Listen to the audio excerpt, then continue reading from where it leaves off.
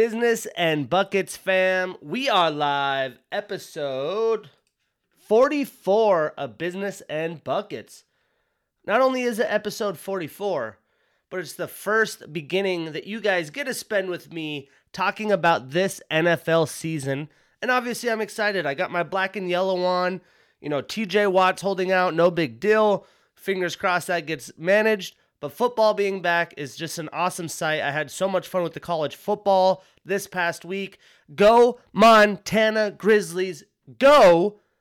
But before we talk sports, let's talk Fueled supplements.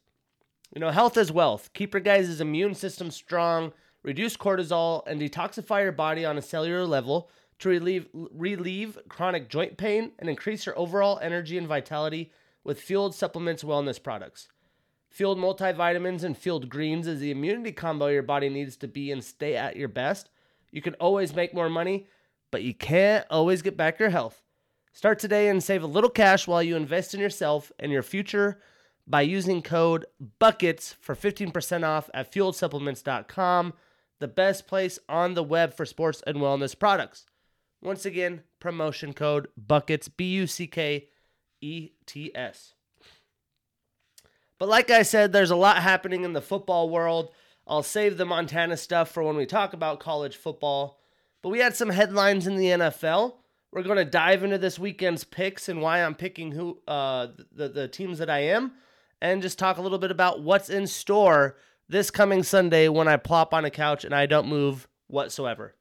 Especially because I'm going to a concert on Friday, maybe a little hungover come Sunday after the weekend, so I'll be able to need to utilize this time to make the best of it.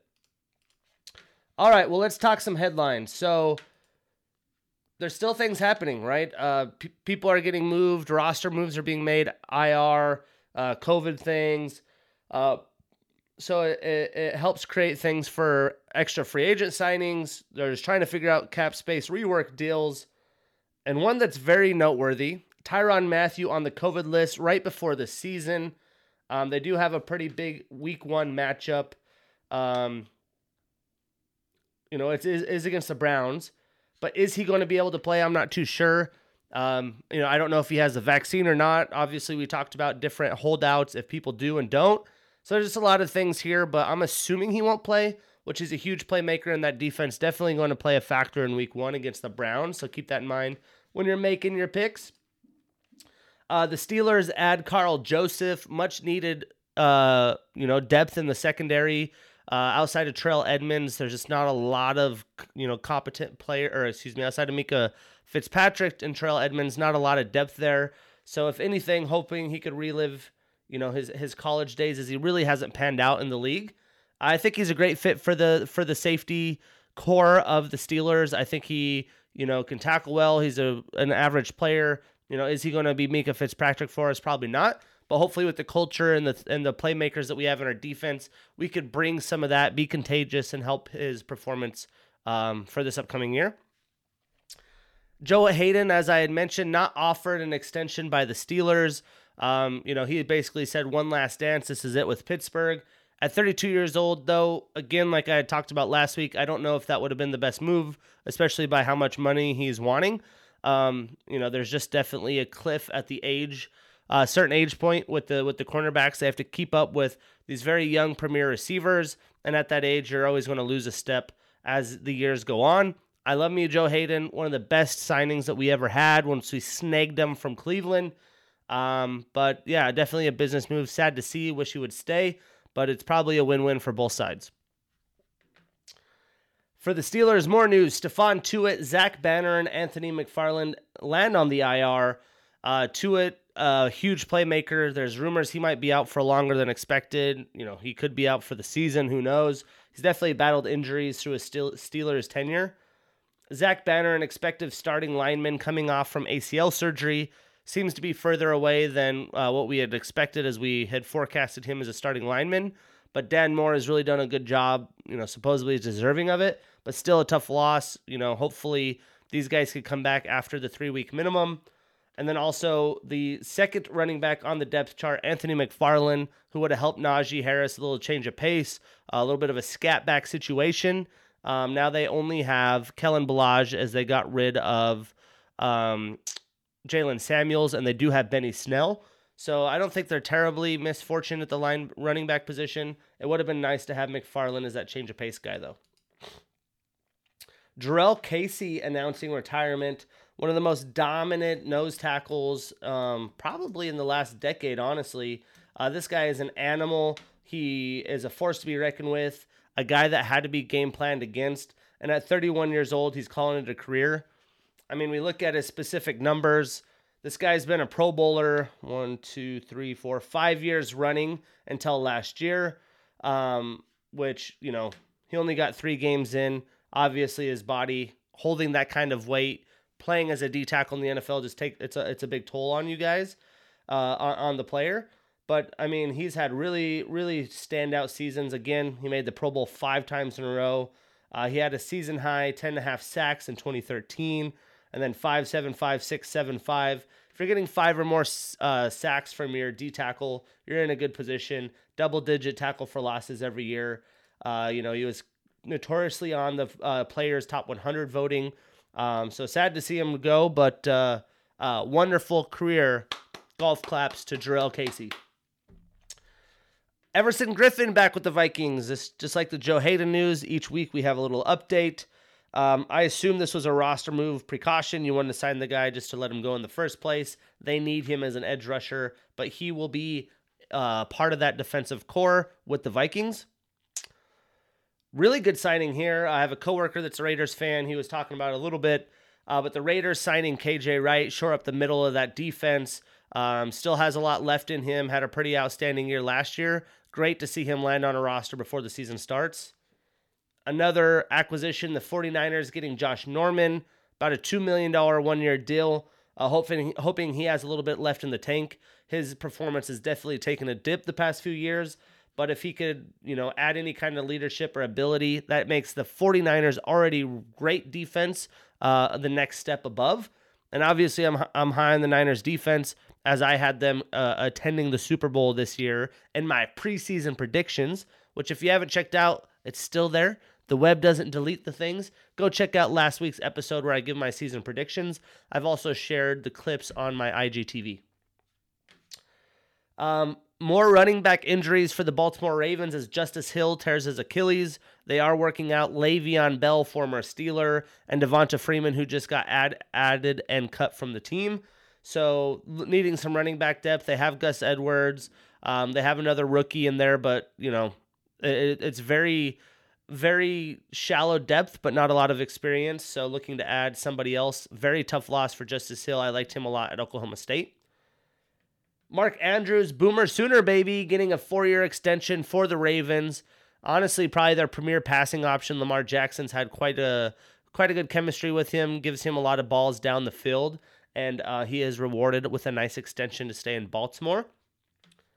And of course, not too crazy of a headline, but Tyrod Taylor starting for the Texans. Deshaun Watson not wanting to play there, has the legal issues. It's going to be hard for a team to want to trade for him. But that's the state of the situation. Tyrod Taylor in to start week 1 against the rookie Trevor Lawrence.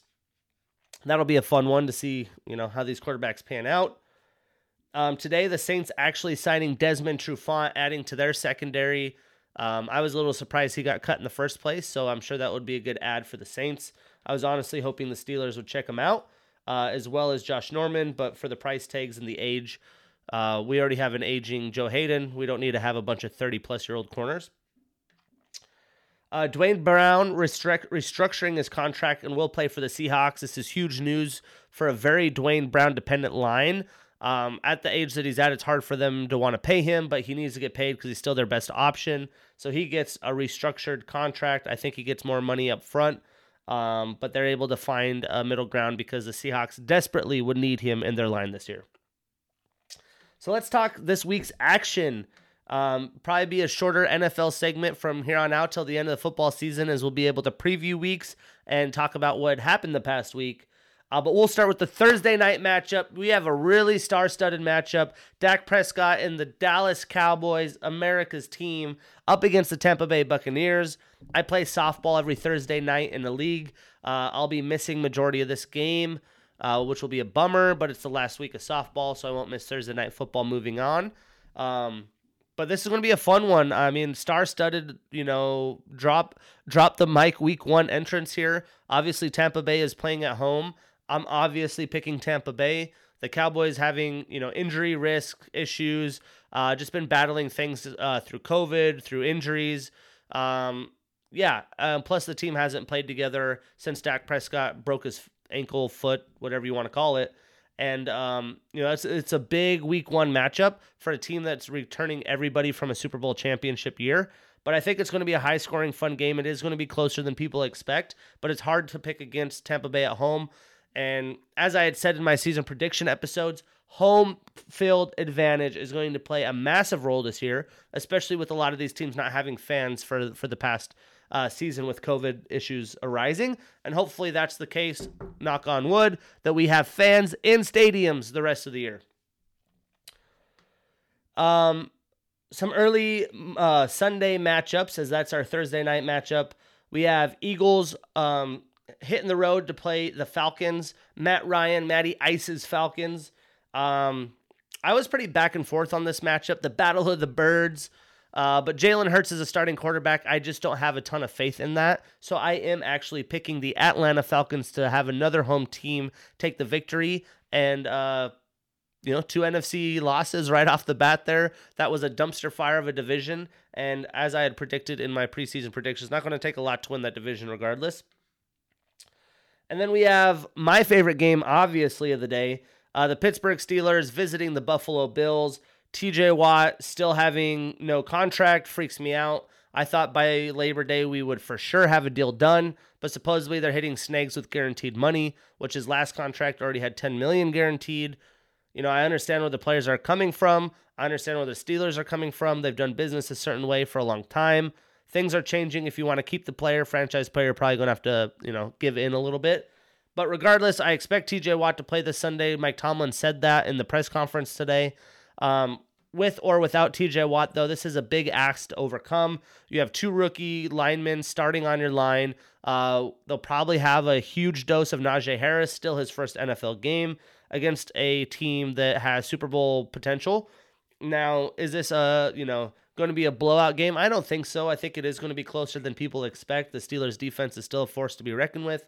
But I don't know how they're going to stop Josh Allen hitting Stephon Diggs, as Joe Hayden's probably not going to keep up with them. And we have a bunch of young players in the secondary, guys playing corner that we didn't even expect until now. So I am going to have to take the Bills. So I got Bucks, Falcons, Bills early on.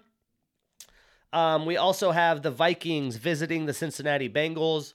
Obviously, I'm not super high on the Cincinnati Bengals and Joe Burrow's surrounding cast. It's not necessarily that I'm not high on Joe Burrow, but the Vikings coming in as a well-veteran-led team, the best running back in the league. The Bengals defense definitely shaky, plus the idea of the Minnesota defense against the Bengals' pretty much patchwork offensive line. I don't feel too comfortable in that. This is my eliminator pick of the week. I do eliminator leagues. This is the submission that I'm entering, and I am excited to see what happens as they play the Cincinnati Bengals on the road. Other 10 a.m. matchup on the, I'm in Seattle, so the Pacific time zone. We have the Niners visiting the Lions. Jared Goff, the new look Lions. Great offensive line. Outside of that, lots of different holes. The 49ers coming in with one of the best rosters. That's why I'd picked them to the Super Bowl. I'm going with the Niners over the Lions on the road here. I thought about picking this for the eliminator, but I want to save the Niners for a later game down the road where I don't feel too comfortable picking Minnesota many times this year. And the Bengals win, my whole eliminator's over, but I'm confident. Another 10 a.m. matchup. We have the Cardinals visiting the Tennessee Titans. Fun AFC, NFC matchup of 2 playoff hopeful teams. Definitely back and forth on this. Seeing Arizona traveling to Tennessee. I really think East Coast, West Coast teams traveling to the opposite coast to start the season or in the middle of the season after injuries becoming a thing definitely is an issue, especially on the Thursday night games.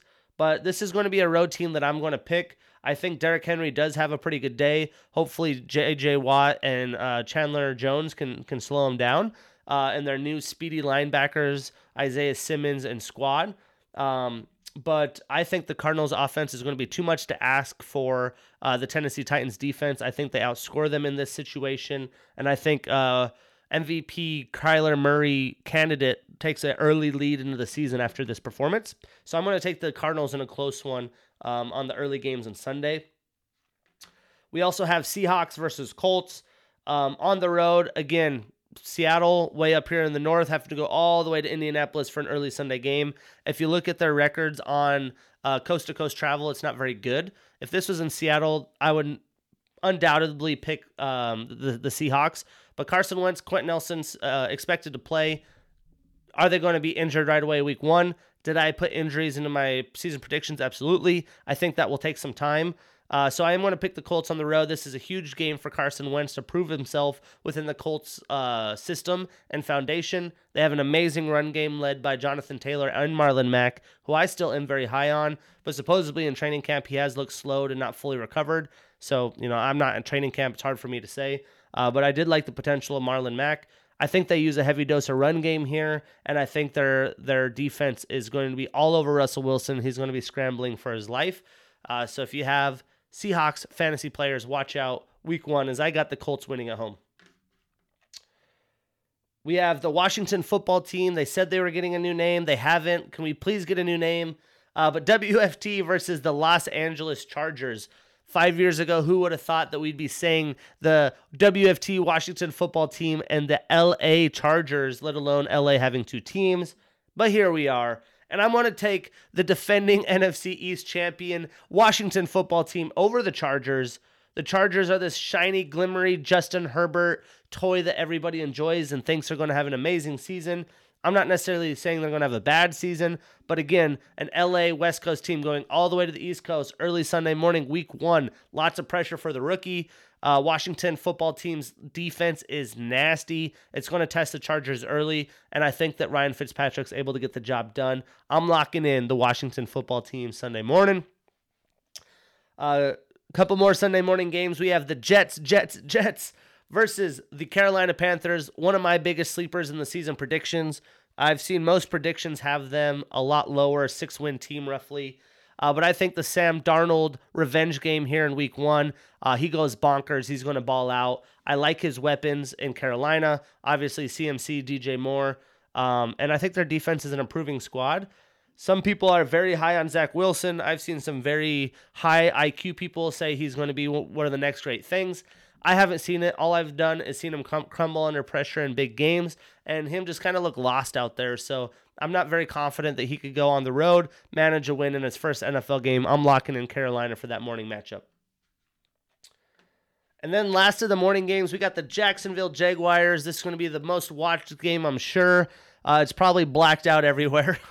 But Jacksonville Jaguars traveling to Houston to take on the Texans, the Tyrod Taylor-led Texans. To be honest, Tyrod, I don't think is a terrible quarterback. I'm glad he's getting an opportunity. That roster is such a mess, though. The coaching, the culture. I just don't know if they're going to be able to shore things up here in the first few weeks after everything that's happened in the offseason. I am going to go with Trevor Lawrence getting his first victory in his first game. Jaguars stealing a divisional game on the road, and I think it's going to be a heavy dose of James Robinson in this one. So I'm going to go with Jacksonville as the road winner in this matchup. And then we have four afternoon games, which in the Pacific time zone, it's at 1:25.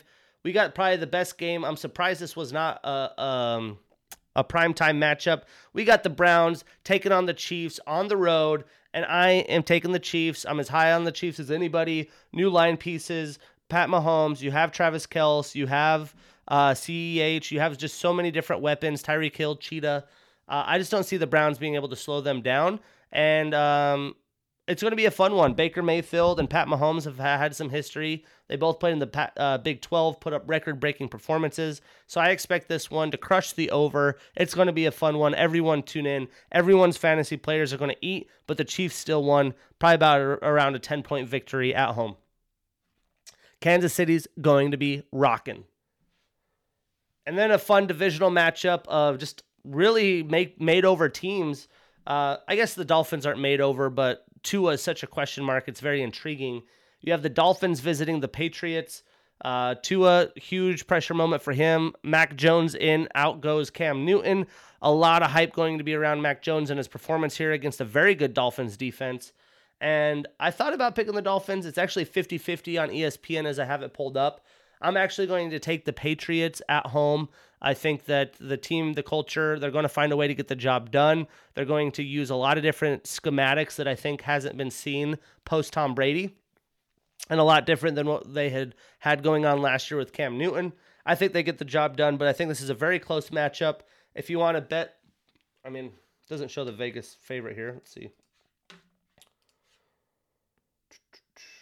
Where's the odds?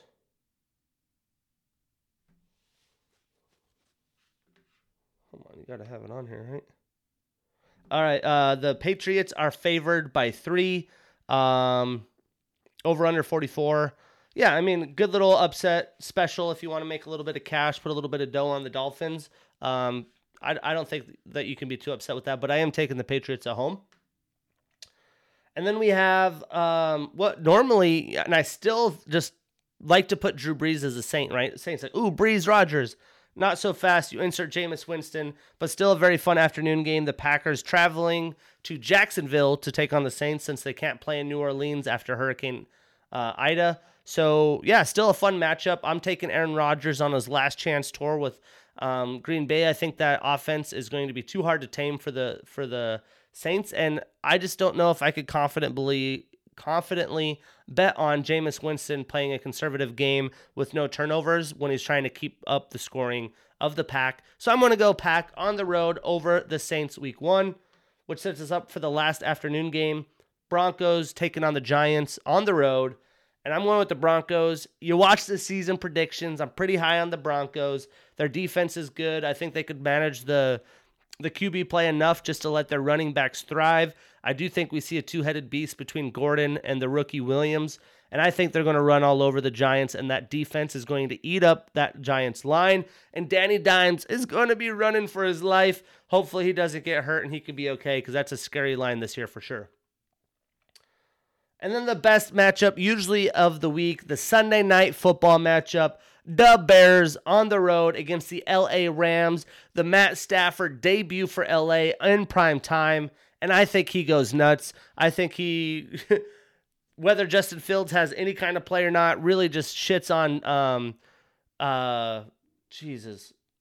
Andy Dalton and the team for Chicago. I think their offense goes bonkers. I think that the Bears do potentially get a couple turnovers, but I think this is a pretty lopsided Sunday night affair. But hey, the big lights are on. The Bears do have a decent roster themselves. They could put up a fight, but I'm definitely taking the Rams on that Sunday night matchup.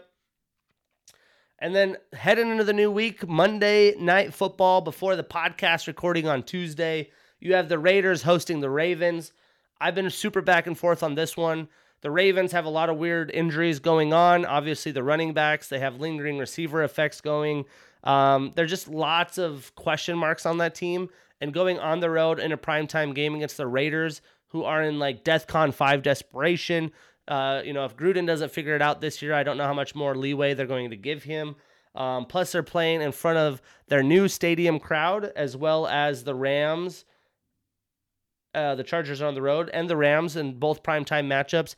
I'm going to say the Death Star's rocking. People are in the club, in the end zones, party rocking, and I think they squeeze away a late win victory here. So I am going to take the Raiders at home. The Vegas Raiders against the Baltimore Ravens. That's my picks for the week. I'm super excited. I'm literally like a kid on Christmas. I have my fantasy drafts this afternoon. That's why I'm recording this at this moment, because I'm so hyped for fantasy. I'm excited to see who I get a root for. I usually do 2 leagues. I do one that's a standard league that I'm a commissioner for. You get big play bonuses for big plays or like going over 100, 200 yards, running back, so on and so forth. And then the other league that I do is a defensive IDP league. You get to draft tackles, corners, linebackers. That makes it a lot of fun. It is a free league, but I don't like to have a ton of leagues because then you're like, well, I got Ronald Jones here, I got CMC here, and like I don't want this to happen. And you can't really root for anything because you have too many players. You have the whole league. It's just kind of a mess. When you're all bought into basically one set of players, it makes it so much more intense. And you got to live or die by them, just like being a sports fan. So that's my thoughts on fantasy football. Next week, I'll go over my team. Let me know what you guys think. You know, we'll talk a little bit about fantasy throughout the season, but I'm not going to be doing a fantasy segment or a fantasy show. But yeah, I am super hyped up. Not only do we have the first week of football of NFL, but we have the second week of college football, which we got to recap last week's action because a lot went down. And we're going to start with the game that I was able to attend. The Montana Grizzlies, go Grizz go, with a 13-7 victory over the 20th ranked UW Huskies. Obviously, I was going to go to the game. It's fun to see some old college friends at the game. I think the Husky Stadium is the best sports site in Seattle. I hate calling it Lumen Field, but I think it's a lot better than Lumen Field, T-Mobile. T-Mobile's pretty dope, but having Mount Rainier, having the lake in the background, just the setting, the college campus, it's a lot of fun. I didn't think the Husky fans really showed out that much. They probably were in the tailgates expecting a lopsided win like I was. And I'm killing myself that I didn't even bet like $25-50 on the game just because. Because, yeah, I would have been a richer man today. That is for sure. But what a game. What a sloppy game. Down to the wire of just sloppiness. The Huskies scored early on in the game, and I thought that was going to continue. But the Grizz defense showed up. They showed them Montana football. They were quick off the edges. They weren't letting anything happen in the middle. But I was just sitting there like, if I'm Washington, I'm assuming that one of my receivers can beat their corner, and I'm going to take a shot downfield. Now, obviously, they had some receiver issues, some guys in a play, hurt, whatever. It's unacceptable. Your third-string running back or wide receiver in a Power 5 school should be able to dust a corner from Montana. But they never did take shots until they finally got into the 2-minute drill. They were moving the field. Their quarterback had 3 picks. That was the thing that really separated this game. But I was excited for Montana. This is the biggest regular season win probably in history, at least in my lifetime or my fandom lifetime of the Grizz. And I got to see it in person, which was more special. I'll never forget that moment. Me and some friends who attended the University of Montana were celebrating. We had a fun, I did a Instagram selfie video of us celebrating, jumping up, and his friend had recorded us from the back. It was a really cool sight. We shared it on the Grizz fan page. They shared it. But that was a huge moment, man. I definitely party rocked that night and had a good time. But dude, for the Grizz, that's such a powerful thing with all these FCS schools moving up to the FBS. So let's take action. Once you kick the shit out of the Big Sky and the Montana State Bobcats and you go into the FCS playoffs and potentially win the whole thing, seriously take a seat back and consider going to the FBS because I've just lost the lust and excitement between the FCS anymore. You look at all the good FCS teams, they're now in the FBS. Coastal Carolina, a ranked fucking team. Appalachian State, Georgia Southern, they're all in there doing work. Put Montana where they deserve to be and let the team be great again. Unleash the beast. Anyways, enough of my Montana fandom here. Let's talk what happened last week. I mean, there was the big time, prime time matchups. I had talked to you guys about the games that I am going to be tuning into. The first one of note that I think that we have to discuss is the Ohio State-Minnesota game. I had talked about Minnesota going to play them tougher than people think, and Ohio State has a lot to figure out week 1 with the new quarterback. CJ Stroud, 13 for 22, 294 yards, 4 touchdowns. Pretty good numbers. They were able to win 45-31. But I think if Muhammad Ibrahim, the Minnesota running back who went out, ended up tearing his Achilles, out for the year, sadly. I think if he would have stayed in the game, this would have been a lot much different of an outcome. He had 30 carries for 163 yards and 2 touchdowns while he was there. And yeah, I mean, that's brutal losing your starting running back, who's definitely a huge piece of your team. I remember a moment specifically, biggest game of the season for Minnesota, right? You get the top 4 potential playoff team, and then they go for it on 4th down at their own 29 and get 56 yards. You have nothing to lose. It's like, screw it, let's go for it. I thought that was an awesome call. Awesome moment. Obviously Chris Olave balled out in this game as well. He looks legit. He had a toe tapping sequence down the sideline, just shows you his awareness, his athleticism. But yeah, am I super impressed with Ohio State? Not necessarily. More a little bit bummed about Minnesota, but a great game to kick off Thursday. Coastal Carolina blew out Citadel as expected, as their ranked team. They did that on Thursday. Weber State playing Utah tough for part of the game. Weber State known for having a really good defense. They only scored 17. They lost 40-17. But this was the ex-Baylor quarterback Charlie Brewer's debut for Utah in the Pac-12. He went 19 for 27 with 233 yards and 2 touchdowns. So he had a good performance. People are hyped up about him. So it'll be interesting to see how he could do in the Pac-12 managing Utah. The Utah Utes, who are in the top 25. We had UCF in a very close game against Boise State, taking away the victory. Dylan Gabriel, 25 for 37. Pretty good accuracy, 318 yards and 4 touchdowns. The running back had 32 carries for 170 yards and a touchdown. And their leading receiver, Jalen Robinson, was 6 yards, 140 yards, and a touchdown. Lots of offense in this game. I was rooting for Boise State, a little bit of a localer team, but a fun game. Again, these are all happening early in the week, getting you hyped up. Let's see what else happened. Eastern Washington, the FCS favorite to beat UNLV. They ended up doing it in overtime, 35-33. Very close game. But hey, these FCS teams, like I said, the top ones are beating FBS teams more and more every year. It's becoming more known. And the fact that, they probably got paid a shit ton of money to win that game, that's awesome. Montana got paid $700,000 to beat the Huskies. And they also beat them in basketball this year. So go, Grizz, go. Up with Montana. But switching into Friday's action, I think the spotlight was definitely on Sam Howell in North Carolina, and a slow start for sure. The dope action though was Lane Stadium and how rockin' that was to the Enter the Sandman entrance.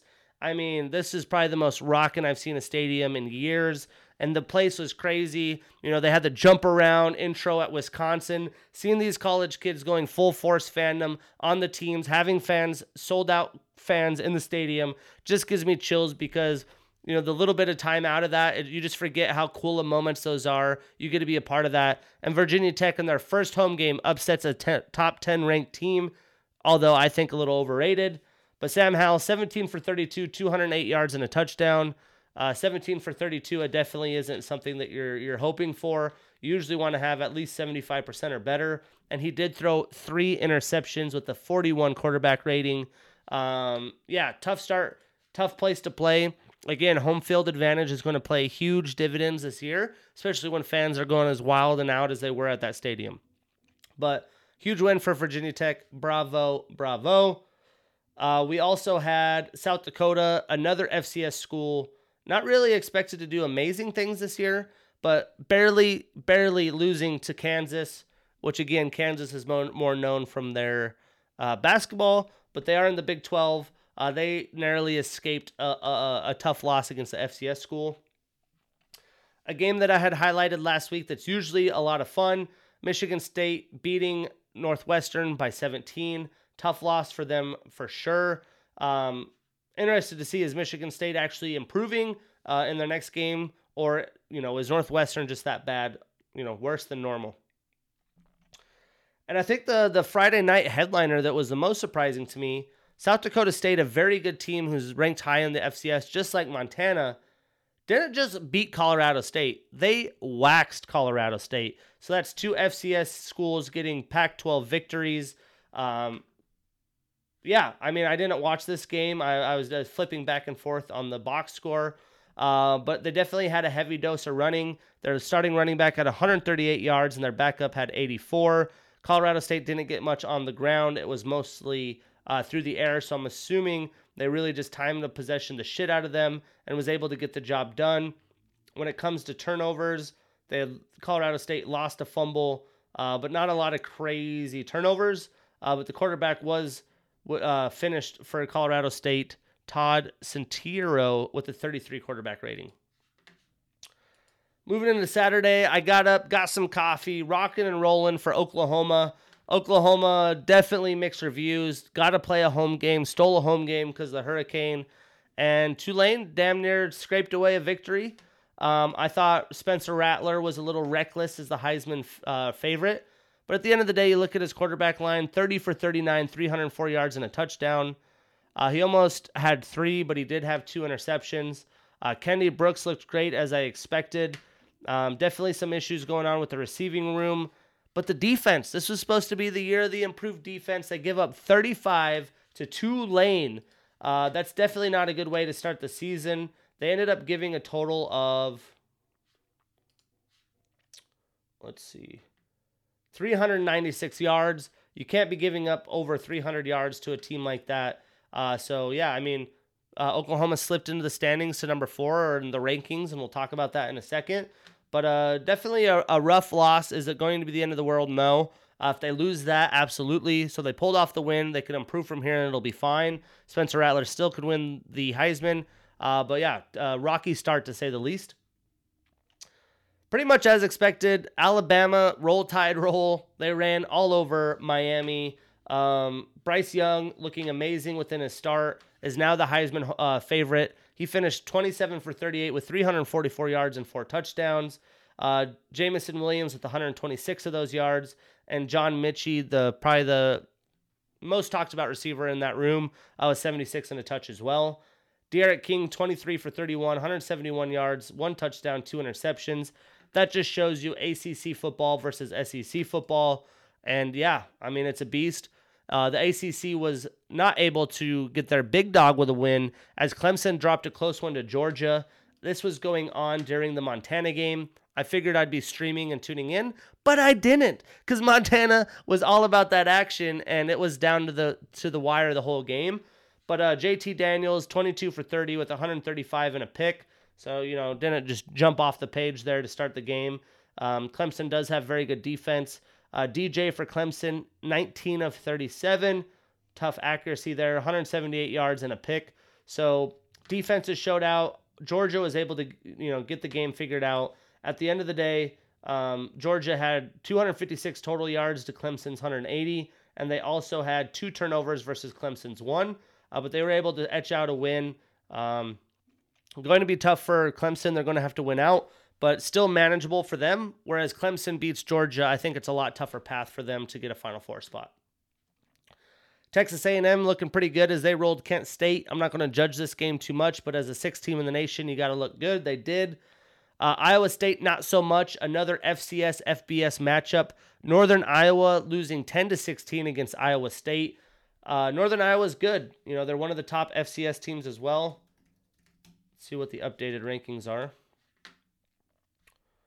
They have Northern Iowa after last week at 21. So they're in the top 25. They were 21 last week anyways. But Iowa State, you're ranked 7, dog.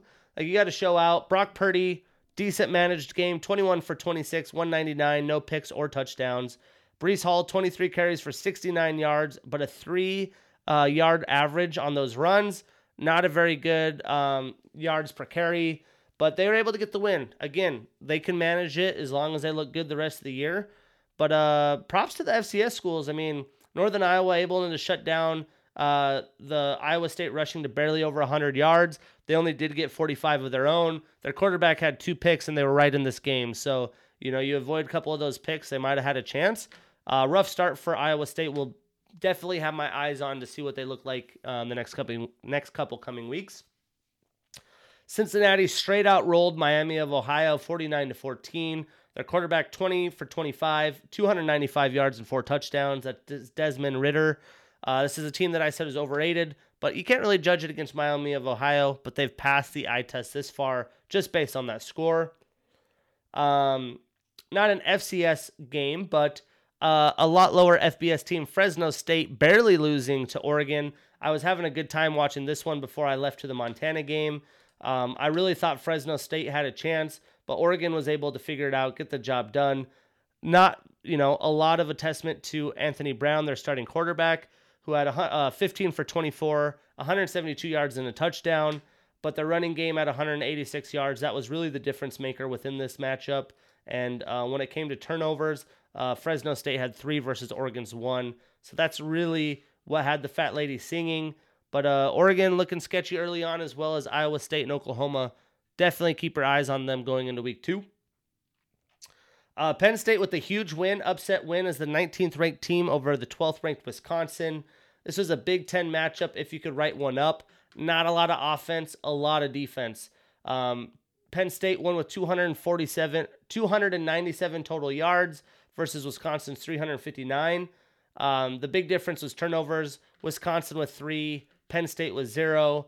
Sean Clifford, the redshirt senior, just doesn't do it for me, man. Nothing about his play is sexy whatsoever. I got to see him his first year as a starter in Penn State against Pittsburgh when I went to the Steelers game that weekend. He was 18 for 33, 247 and a touch. The rushing game was very minimal, but the turnovers really put him in a position to get this win. Graham Mertz for Wisconsin had 2 picks. He was 22 for 37, 185. And Chez Malusi had 31 carries for 121 yards on the ground for Wisconsin. But a fun matchup. Another packed house. Again, the jump around celebration. But a tough way to start the season if you're Wisconsin, having high hopes, ranked at 12. USC steamrolled San Jose State. Florida steamrolled Florida Atlantic as expected. And then the biggest upset of the weekend. Again, what a fucking jam-packed week 1 in college football. But UCLA beats LSU 38-27, and the whole world's buzzing. This just makes me think of the NCAA bracket as the Pac-12 teams came out of nowhere. But Oregon not looking good, Washington getting upset. UCLA put the Pac-12 on the map, beating LSU, and really doing it just with efficient football. Dorian Thompson-Robinson was 9 for 16, 260 yards, 3 touchdowns, a lot of big plays. Max Johnson for LSU, 26 for 46, 330 yards, 3 touchdowns, and a pick. Not able to get the run game going. They had 49 rushing yards. UCLA had a 210, led by Zach Charbonnet, who had 11 carries for 117 yards, which is a 10.6 yard average and a touch. And that's just wild that this happened. UCLA's offense was just able to do enough to get the job done. And LSU's back to the drawing board. I don't know how they could recover from that in the SEC. Let's look at their schedule here. They play Auburn, Florida, Ole Miss, Alabama, and Texas A&M at the end of the year that's raked. So, yeah, they're going to have to clean house within that schedule. I don't know how possible that is, but it is the first game with a lot of new players. Sometimes they could turn it around. Where another overrated team from last week, Indiana, gets smoked by the Iowa Hawkeyes. I love to see it. Maybe you hate to see it, but I love to see it. Spencer Petras for Iowa, 13 for 27, 145 yards. A lot of their damage was done on the run game. They had 158 rushing yards. While Indiana just didn't get a lot going on, didn't get a lot going offensively, and they had 3 turnovers compared to Iowa's 2. But this was pretty much a blowout the whole way. And a team that I wasn't very aware of that was in the top 25, the Louisiana Ragin' Cajuns. Well, they got Longhorn horns up in this matchup as Texas beat them 38-18. Hudson Card, the technical starter, was 14 for 21 with 224 and 2 touches, while Casey Thompson, the committee quarterback, was 4 for 5 with 41 yards and a touchdown. So they both played very efficiently. The run game was able to pop, all led by Bijan Robinson, who had 20 carries for 103 yards. They had 170 total. And a very big game by Jordan Whittington, who had 7 catches for 113 yards and a touchdown. Again, does this mean Texas playing good ball? Or is Louisiana did the Ragin' Cajuns have no reason being in the top 25? Time will tell. I'm assuming it's the latter half. Michigan won at home, preparing for Washington, which isn't as exciting as a matchup as you would have expected. Kansas State squeaking by Stanford. I had picked Stanford in that one. Skylar Thompson and Deuce Vaughn. The Deuce is loose. He had a massive highlight run. We're able to get the job done. And then wrapping up last week, Wyoming squeezing by FCS Montana State. Thank God they got the job done, but not a good look whatsoever for the YO Cowboys. I don't think have too much of expectations, but yeah, I mean, they were out-yarded, total yards by Montana State. Actually, I lied. That's just passing. They were able to just squeak it out. At the end of the day, that's what it came out to, and I'm not too happy about it. Texas Tech beating Houston in a good non-ranked matchup. Oklahoma State barely squeezing by Missouri State. Baylor barely getting by Texas State. And what else? BYU beating Arizona in a close game. Utah State beat Washington State to start out in the Pac-12. Hawaii barely beating Portland State, little FCS, FBS.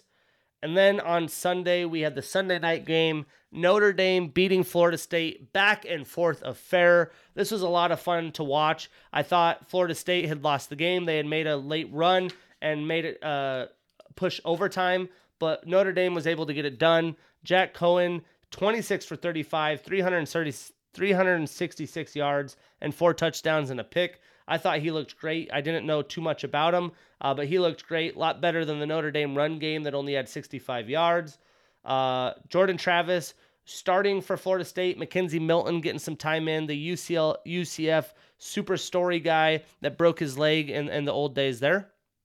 So you got to see Milton come in, who had that tragic leg break at UCF. The good story of UCF the year that they had went bonkers. So I was glad to see him. Good to see him back in, able to play some football. Played efficiently, but they were really led by that run game. Florida State had 264 rushing yards.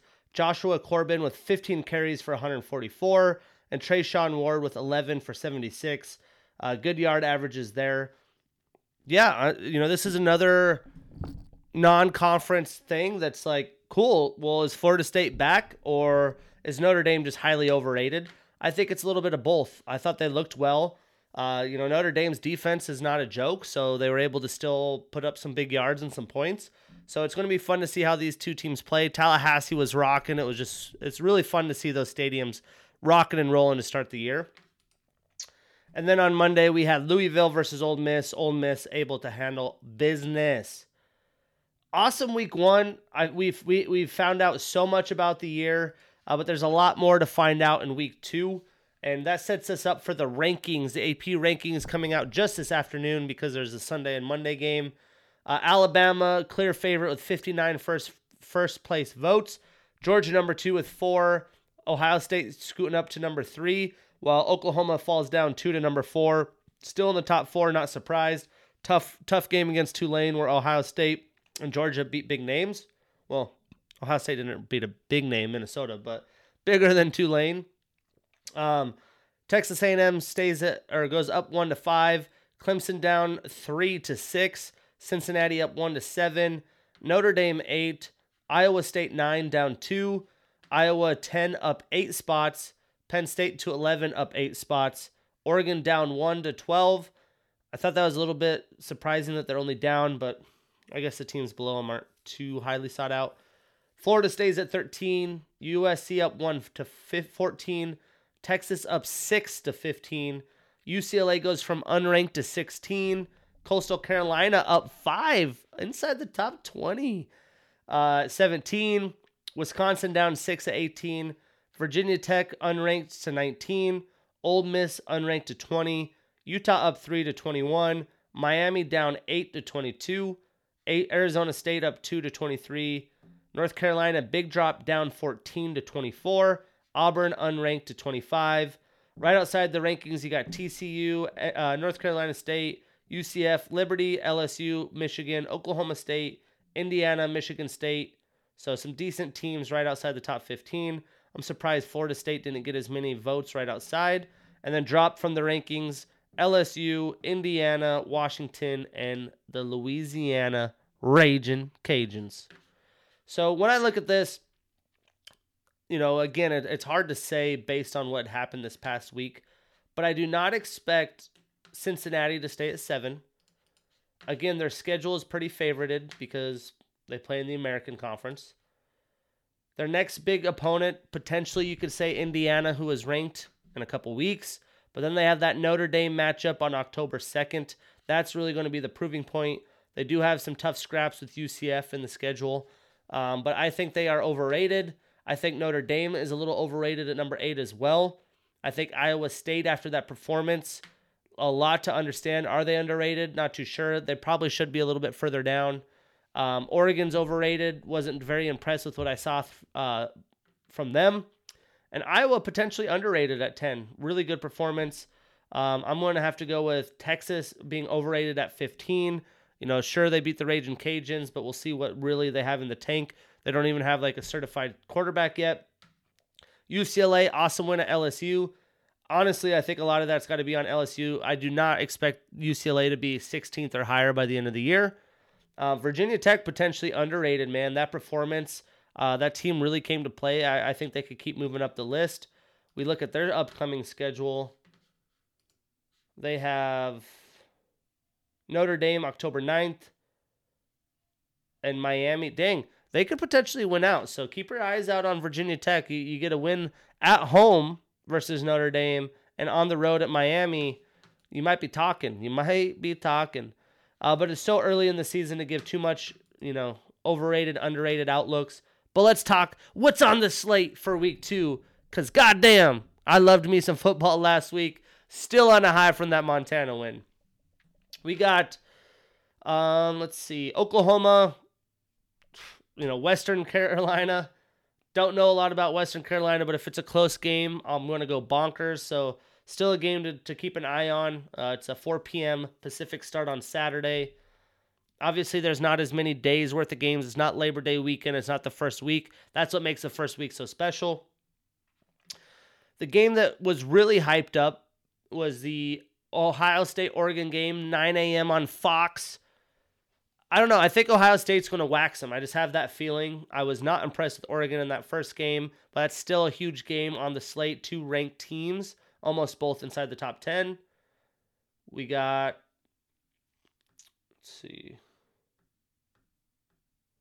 Texas A&M against Colorado. Not as, intense of a game, but it is the 5th ranked team, so something to keep your eye on. Colorado could play teams tough every once in a while.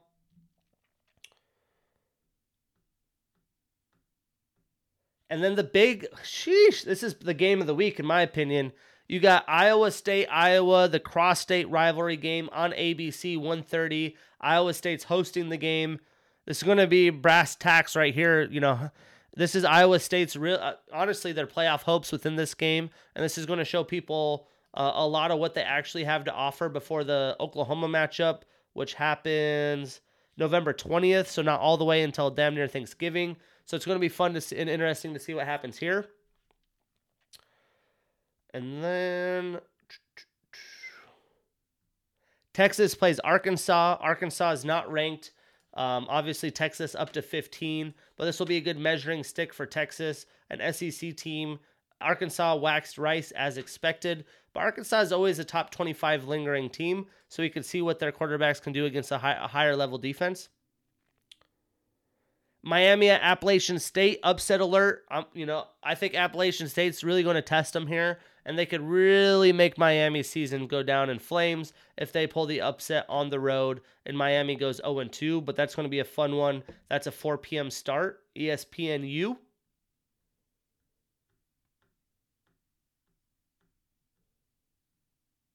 Not a lot of as many ranked games, obviously. And then Washington going to the Big House. I have a lot of coworkers that had booked that trip. After the Montana game, I'm sure they're feeling a certain way about that. End of the day, you get to see the Big House. It's a 5 p.m. It's a night start. So it's going to be a fun game. I do think I would expect Michigan to do work after what Montana had showed weaknesses out of Washington. But they're missing their best receiver of the year, and their season's still up for grabs. So that's going to be a big non-ranked affair. And then that's really it for week 2. So some good games, a couple of highly ranked, sought-after matchups, a couple teams to keep your eye on. But I am just so stoked college football is back. Another headline that I forgot to mention is that there is still being conference moves made. I'm sure you've seen, but UCF, BYU, Cincinnati, and Houston all do apply to the Big 12. I wouldn't be surprised if that's done, especially I think these are some of the top teams outside of the big Power 5 schools to capture. So we'll see what happens, but that's football for us this week, ladies and gents. That's football. Let's see. Who does Montana have next, actually? I got to look. We gotta give the alumni some shout outs. I got my eyes glued to them now. You know, I didn't know how to feel coming into this year, but the Sons of a Guns ended up winning at Husky Stadium. I still can't believe it. We got to give them some love. Who do the Grizz play? Grizz play Western Illinois. Western Illinois is more of a tune-up game. They play in the Missouri Valley Conference. They lost their first state against Baltimore. Ball State, I guess. Yeah, the Ball State Cardinals, 31-21. The Grizz at home should be a waxing job here. Will be interesting to see what happens. See if they can continue the mojo. And then week 3, they play. They don't play. Dang. So they play Western Illinois. They have a bye week. I hate the Big Sky sometimes. And then they play Cal Poly, which is always a tough game. Triple option. Watch out for that. We'll keep an eye out on Montana, especially the quarterback play, as it was ugly. Ugly quarterback play against the Huskies. Open receivers, missed throws, dropped balls. But again, it was against the Huskies, so you might have to credit their defense. Their secondary is always good. Their defensive rush is always good. So we'll find out a lot in the next couple weeks. But let's move on to the UFC because there was some fights, an early fight card this weekend, and there are some more fights announced and some banger alerts for sure. We got Randy Costa taking on Tony Kelly. I really did like what Randy Costa had to offer against the Adrian Yanez fight in a very, very deep bantamweight division, so I'm excited to see how he could rebound. Macy Barber is taking on Montana De La Rosa. This is a great matchup, a veteran versus kind of a new up-and-comer. And then we have Ketlin Vieira taking on Miesha Tate. Miesha Tate coming back. You'd expect her to be active as long as she keeps winning, as she is, a little bit older. But the banger alert of the week that just caught me by surprise, we have Rafael Fiziev versus Brad Riddell, the Aussie Thunder from Down Under, the bangers, different countries. This is going to be a blast of a fight. I cannot wait. I don't even know who to pick at this moment. I'd have to really look at the specifics, but that's going to be one that's a must-watch fight coming up. Oliveira and Poirier confirmed for UFC 269. Supposedly, Charles is like, I haven't signed. There's been a lot of leaked fights before contracts have been signed. I think the fighters are getting over it. That's just the world of social media for you. But I assume for sure that fight's happening. Michael Chiesa taking on kind of one of the underdog sneaky stories of the UFC, Sean Brady. He's trying to get back on track after that loss. And then just another banger alert. Shane Burgos taking on Billy Quarantillo. Shane Burgos was a part of that Josh Emmett fight where he shredded everything within his knee. And then his last fight was a banger as well, as he had taken on. Let's see, who did he fight last? Edson Barboza, which leapfrogged him into the Giga fight to try to, go into contention within the weight class. And then another banger of some young heavyweights. We got Jimmy Crute versus Jamal Hill. That's going to be a blast. Two young guys, lots of power, just figuring out their skills and abilities and how far they can go. So lots of fun fights happening this fall. But let's talk last week. I had only digested 3 fights within the fight card here, but there was some good wins that I want to give shout-outs for. Julian Erosa, nice win, very tough opponent. Khalil Roundtree just looking like the knocking out killing machine that he is. That freaking not sideways knee check he gave that guy just collapsed his knee. The power behind those punches. And then Paddy Pimblett, UFC debut. I didn't want to give this guy a lot of clout because I didn't believe in him. I still wasn't that impressed. He almost got knocked out. Everyone's high on him. We'll see. I just can't take the bull cut and just who he is very seriously. We'll see what can happen. And then Molly McCann with a nice win as well. But Jack Shore, the undefeated fighter, stays undefeated with a unanimous decision over Ludwig Scholinian. He was the Ultimate Fighter guy that had an opportunity as Jack Shore's opponent pulled out. And this was a mismatch from the gate. Shore delivered right outside, right after the bell. Ludwig is tough. He showed that. He lasted to the third round. But Jack had 104 total strikes, and 92 of those significant, versus Ludwig's 33 total and 19 significant. Jack was able to get 2 takedowns as well. And he said after the fight, he was fighting with a torn bicep, so even more clout and respect to this guy's name. But he's undefeated at 15-0, which is a very good record. And I'd like to see him against a little better competition. I think he's going to have a lot of Sean O'Malley in him, as he'll get, tune-up fights until they really think he's ready, as he's still young. How old is this guy? I had it listed in the pre-fight, but he is 26 years old, not even entering his prime yet. Definitely a stud, though, obviously. But I'd like to see him against Said Nurmagomedov or Adrian Yanez. Very tough first UFC fight for Ludwig. I don't know if he can manage in this very deep bantamweight class, and I'm not too sure what his contract situation is. If he just got the one fight for late fill-in, they gave him a couple more because he was a late fill-in, like the Chris Mutino who fought Sean O'Malley. But hopefully he figures it out, because, that was a very brutal first fight, and it's not going to get much easier in this division. Moving on to the heavyweights, we had Tom Aspinall with a first-round knockout over Sergey Spivak. Spivak, a very well-rounded opponent, probably the toughest opponent Aspinall had, and I picked Spivak because of that. Well, this was as dominant of a showing as you could have at heavyweight. Spivak really had no chance from the get-go. He didn't land a strike, and Aspinall let his hands do the work and do the talking. It only took 16 shots, and that was all she wrote. Aspinall's last fight, I picked against him, and he made slight work of his opponent. He did it again here. He really delivered. He wants to keep fighting tougher competition versus jumping into the competition. He doesn't want to jump the gun. But I'm impressed. I'm massively impressed. At this point, I'm not too sure, where to put him in like a rankings if I had to. He is on a 7-fight win streak, 4 of those in the UFC. I'd like to see him against Augusto Sakai, who's coming off a loss, or Blagoy Ivanov, who's also up in the rankings. But because of this win, Aspinall moves up to number 11 as Spivak drops to 15. I could see Spivak fighting Ilir Latifi, another older, well-rounded heavyweight vet that needs a fight book. So there you go. Matchmakers made in heaven. And then the main event. This is a fight I was super excited about. I had a feeling what had transpired was going to happen, and that takes away some of the fun. But Derek Brunson with the 3rd round submission over Darren Till. This was literally the Brunson winning script written all over it. I mean, the man's 37, almost 38. He's never, he's trying to get another shot at the title. And sometimes you just got to stick to what works in your bread and butter. He wasn't shy about talking about his strengths and using wrestling before the fight. You got to stick to your advantages sometime. And much like the Holland fight, the Brunson-Holland fight, Till was never able to get comfortable on his feet. Brunson is right on the edge of this title fight, and he had to do what he had to do to get the dub. But a very tough loss for Till. He's at 28. He could change the course, much like Brunson did in his day. He had posted a thing about Oliveira wearing the strap and somebody else that I'm blanking on his name right now.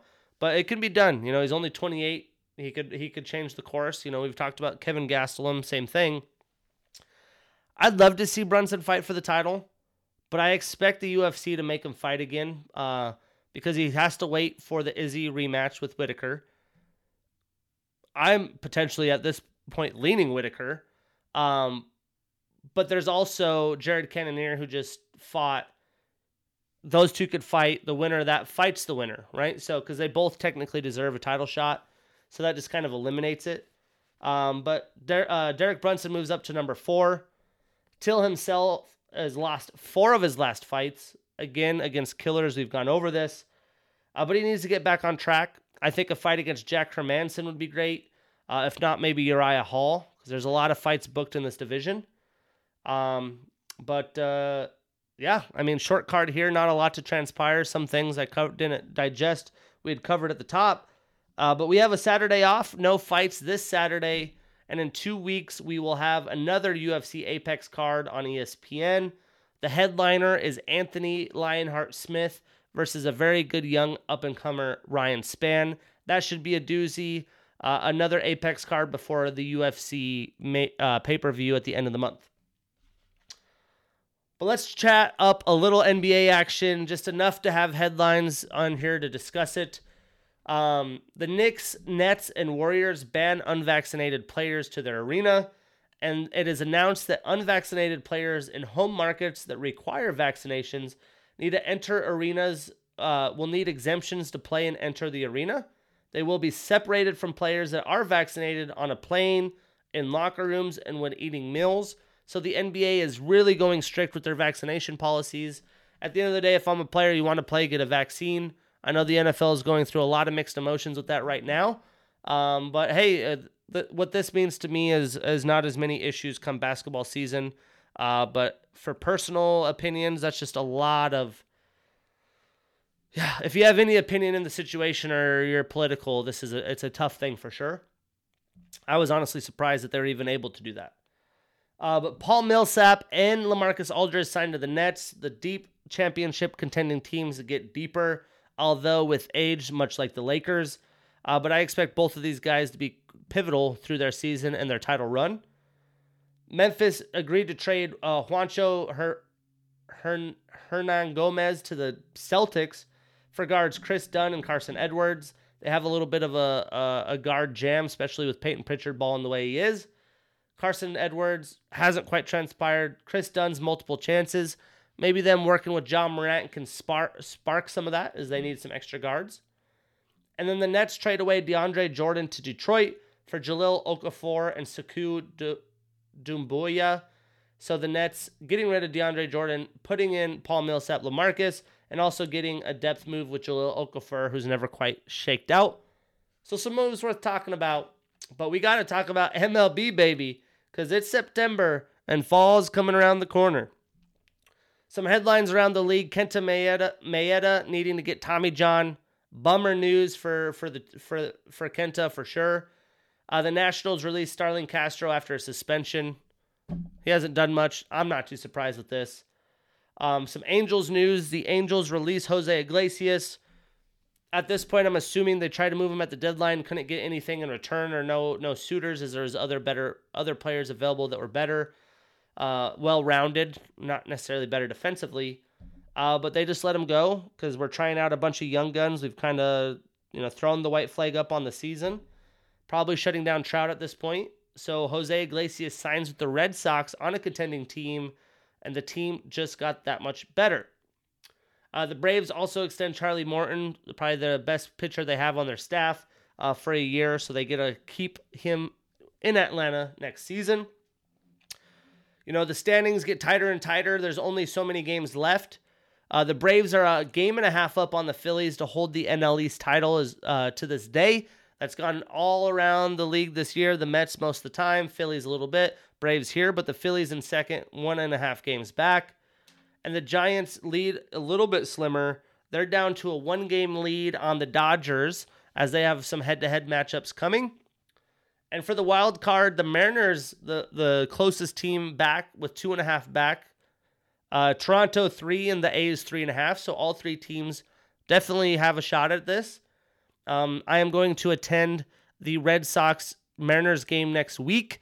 They have a 3-game series going to probably to the Tuesday night game. That one's going to be a lot of fun as their seasons could potentially be on the line. On the NL side of things, the Reds still hanging around, a game back. The Phillies 2 games back. The Cardinals 3.5 and the Mets 4. So teams still within striking distance. So let's talk about what happened last week. A very good matchup that will determine playoffs. Toronto ended up sweeping the Athletics to give themselves a shot at to be back within wildcard contention. Boston ended up beating the Indians 2-1. The Brew Crew separating themselves from the Cardinals with a 2-1 series victory. The Giants keeping their stranglehold on the division, a 2-1 victory over the Dodgers. And then the Padres flexing that NL muscle and just trying to stay alive against very good opponents. They beat the Astros 2-1. So this weekend, we got Brewers versus Indians, as the Indians try to spoil the Brewers a little bit. The Yankees play the Mets as the Mets try to stay alive. The Yankees try to stay on the AL wildcard. Then we have Red Sox, White Sox, two dominant AL teams as the Red Sox try to stay within the wildcard race. You have Reds versus Cardinals as both teams are battling out a wildcard matchup or wildcard place. And then the Padres versus Dodgers, the big time show, one of the series and shows that everybody's wanted to watch as the Padres try to stay alive. And outside of that, some other hitters around the sports world. USA Soccer with a couple draws. They play tomorrow. Who do they play tomorrow? I can't remember. But very tough draw against Canada. They had most of the time of possession. They were moving the ball well. Not good to have two draws. They still obviously have life here. But a draw against El Salvador last Thursday. Canada 1-1 on Sunday. Now sets them in position as they play Honduras tomorrow at 7:30. Better not get a draw. And then they're off until October as they play Jamaica, Panama, and Costa Rica early in October. Other news around the league. Evander Holyfield subbed in for Oscar De La Hoya after testing positive against Vitor Belfort. And Tim Tebow and Michael Irvin going and joining First Take, as we talked about Greeny not being a part of the show. You want to talk about ratings? These guys are going to get ratings. It's going to be just a hodgepodge mess. Interested to see how it'll work out, as there's completely different personalities here. And then the Tito Ortiz versus Anderson Silva Triller event happening this weekend for fight fans. Will I tune in? Maybe try to stream it if I have time, but definitely not a priority. What is priority is football, and we're going to have so much football action for you guys next week once the Steelers upset the Bills. No, I'm just kidding. But yeah, I mean, you guys are sports fans, football fans. You get it. I'm hyped up. But when you're thinking of business and buckets, don't forget Field Supplements. You guys need supplements. They got you. Use my promotion code BUCKETS for 15% off. See you guys next week.